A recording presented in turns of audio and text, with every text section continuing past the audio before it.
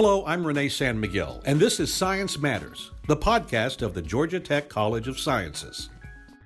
It's a disease usually found in developing countries. It can be scary to deal with, as Adam Spencer knows only too well. Hi there, this is Adam Spencer. Thank you for the people who have been giving me words of encouragement. I just wanted to respond to some of your questions about what the wound looks like now. The videos that I've posted. The wound that Adam Spencer refers to in this YouTube video from September 2012 is a nasty-looking sore on his right cheek. This is what the wound looks like today. Just measured it. It's about 3 centimeters high by 2 centimeters wide.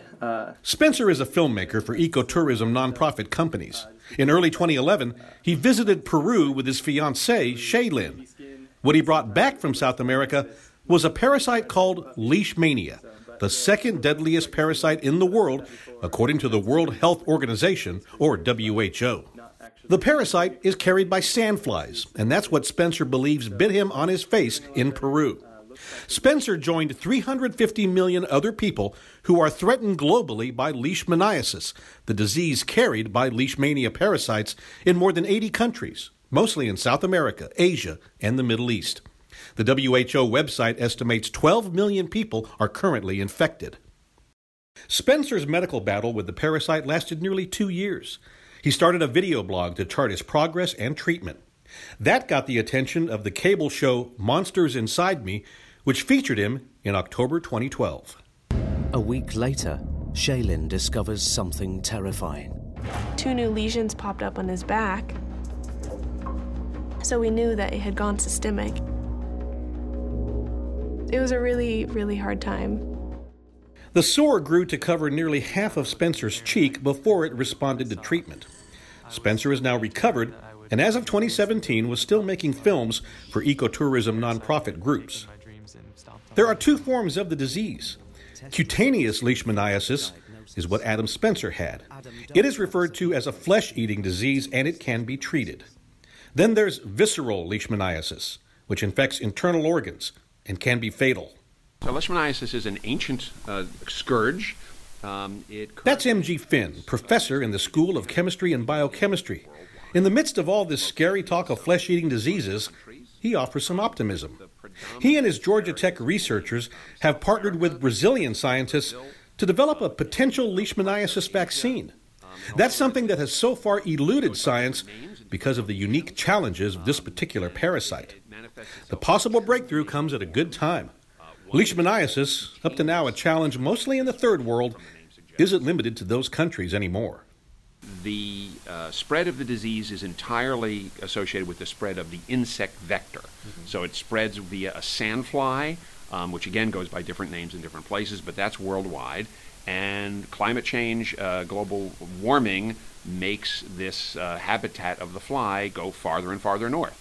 So there are now documented cases of this fly and the disease and related diseases such as Chagas disease, which is also a trypanosomal parasite, appearing now in the southern U.S., Texas, and a few other states. There will be more attention in the U.S. as this insect vector creeps north and as these types of diseases come into play. We're sort of not used to thinking of ourselves in the United States as being subject to these sorts of diseases, but there's no biological reason why we are immune. It's been simply an accident of climate, and that is now changing.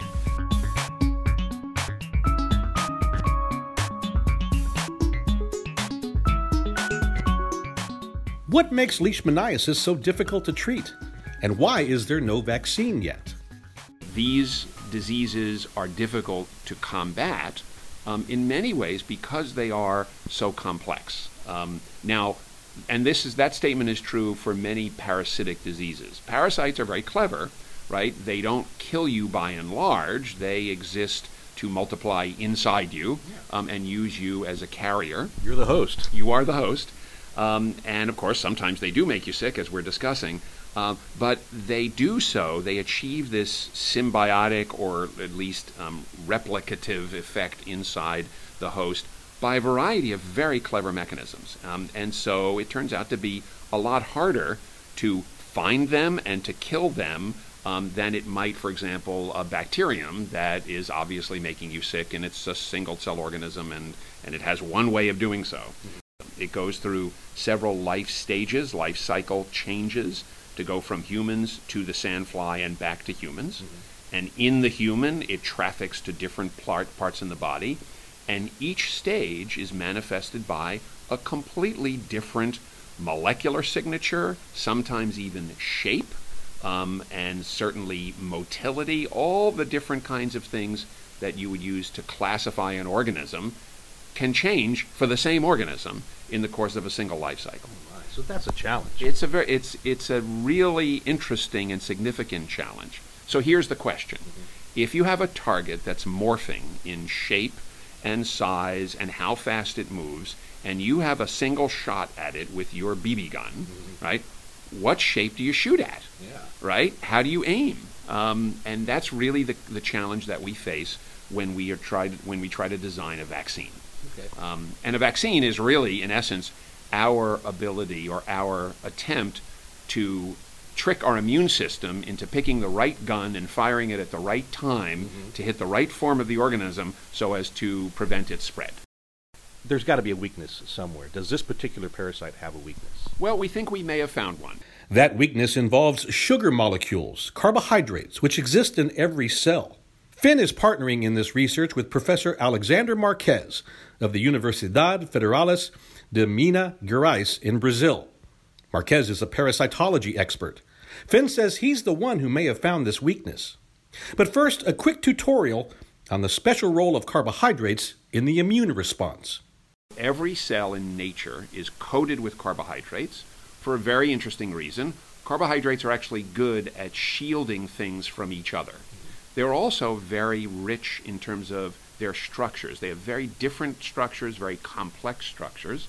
And so if you're a cell and you want to signal to another cell that you're you and not somebody else, you will put a certain carbohydrate on your surface or a certain combination of carbohydrates, or the way you display them might be different, and you can transmit a lot of information that way. We have, in general, not a very strong immune response to carbohydrates because they're on every cell in our bodies, they're on every cell in everything, and they pretty much look alike. But they are different, okay? It's just subtle. So, in general, the immune system ignores them. But there are a few sugars that the immune system pays great attention to, and one of them in particular is what Alexandra and we are interested in. It's called alpha-gal, and it happens to be a marker, a foolproof marker, of cells that are not us. And of course, the immune system exists to attack cells that aren't us. For some reason, nobody knows why, this particular bond we no longer make, this particular molecule we no longer make. And so when our bodies detect that molecule, we know for sure, our immune system knows for sure, that something else has brought it in. And therefore, all hands on deck, we're going to attack.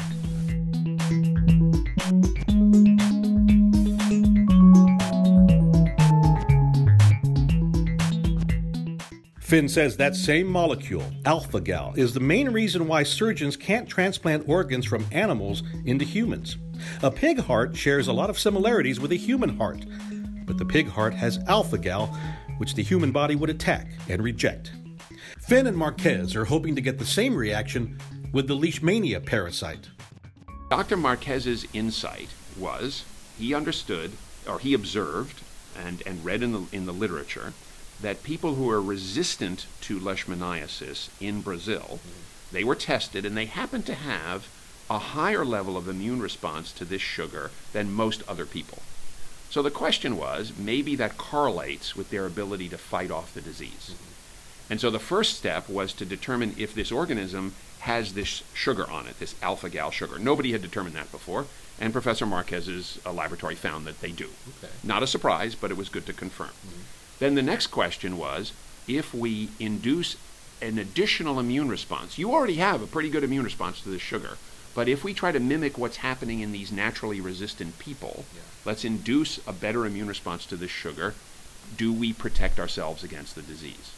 So to test that idea, you need an animal model of this mechanism. And to test this particular approach, you had to make some pretty important changes to those test subjects' mechanisms, didn't he? Correct. Fortunately, somebody had already done that for us. Okay. The test subjects Finn is referring to are some very special mice. Because of the interest in transplantation, about 15 years ago, somebody developed a new mouse that also lacks this particular enzyme that humans lack and that old world primates lack, and therefore these mice also can't make this sugar. These were already around. These were already around. Right, they had already existed for research in this other area. Finn's lab specializes in making vaccines that trick the immune system into recognizing certain sugars. He and his researchers soon discovered the vaccines were effective in preventing the spread of Leishmania parasites in the mice. Finn and his team will continue to test and refine the vaccine on animals, including some brought to Georgia Tech from Brazil, where the sandflies and parasites are collected. Rigorous safety testing comes next for factors like toxicity and dosage. Then the team will apply for a Phase 1 clinical trial on humans, a tough process overseen by the Food and Drug Administration that focuses on safety. Phase 2 would check how effective the vaccine would be on humans in the field. That would require funding from groups with vaccine experience, such as the WHO or the Gates Foundation. Is there any way to speed things up with this?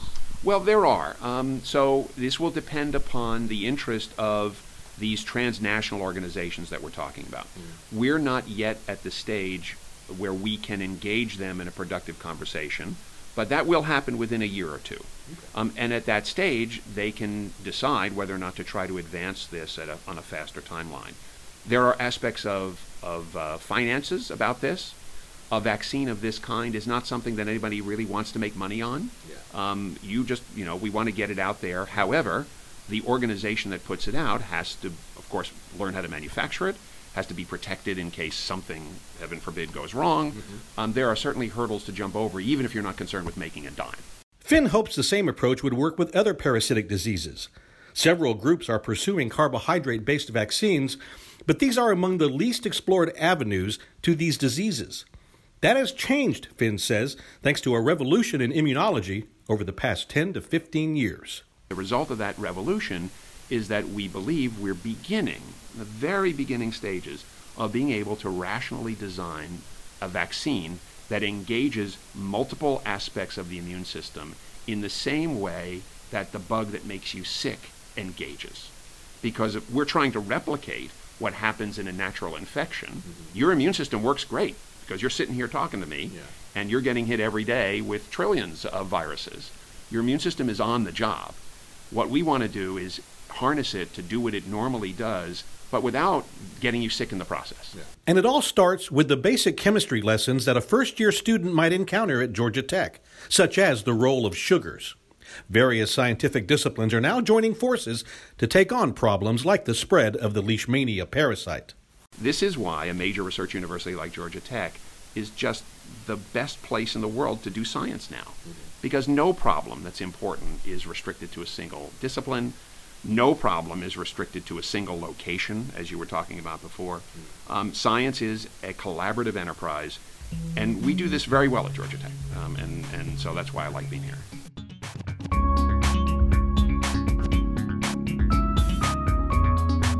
My thanks to M.G. Finn, professor in the School of Chemistry and Biochemistry. Our thanks also to Cyan Zhou, a graduate researcher with the School of Psychology. She composed our theme music. I'm Renee San Miguel, and you've been listening to Science Matters, the podcast of the Georgia Tech College of Sciences.